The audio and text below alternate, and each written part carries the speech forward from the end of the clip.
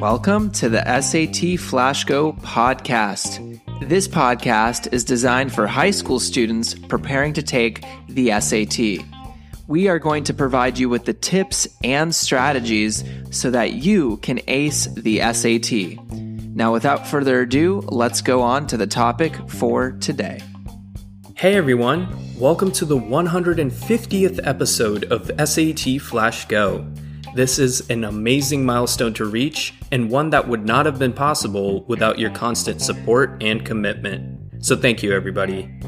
Continuing on with our review of word choice for the reading section, our passage today is a continuation of yesterday's description of Sherlock Holmes from A Study of Scarlet by Arthur Conan Doyle. It's a little long, so I'll only be reading it once. As always, feel free to rewind or check out our visual aid on Spotify or Instagram to help you out. The word you should be looking out for is fit. Let's get into the problem. Sometimes he spent his day at the chemical laboratory, sometimes in the dissecting rooms, and occasionally in long walks, which appeared to him in the lowest portions of the city.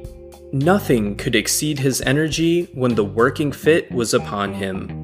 But now and again, a reaction would seize him, and for days on end, he would lie upon the sofa in the sitting room, hardly uttering a word or moving a muscle from morning to night.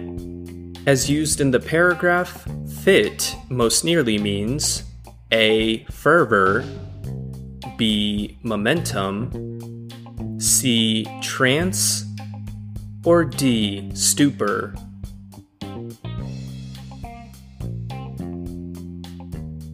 Alright, great. Here's our explanation.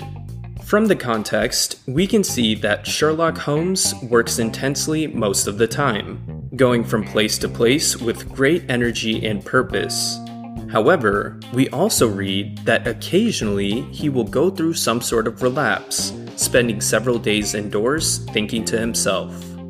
This type of behavior could fall under the categories of being in a trance, which is answer choice C, or stupor, which is answer choice D. However, the key to this problem is to notice that the word fit doesn't describe the entire passage. Specifically, the word fit is used to describe the first part of this sequence, where Sherlock Holmes is filled with energy and drive. So this leads us to the answer choices A, fervor, and B, momentum. Although answer choice B, momentum, is mostly correct, meaning that Holmes gets on a roll with the work and nothing can stop his momentum once he gets started, answer choice A, fervor, is slightly better here, as it means to do something with great intensity and passion. This answer choice relates better to Sherlock's high energy referenced earlier. Therefore, answer choice A, fervor, is the correct answer. That completes our review for today. Great work, everybody. See you all tomorrow for our final day of review for the week. Take care. This episode of the SAT Flash Go podcast is powered by Ivy Experience, an educational company.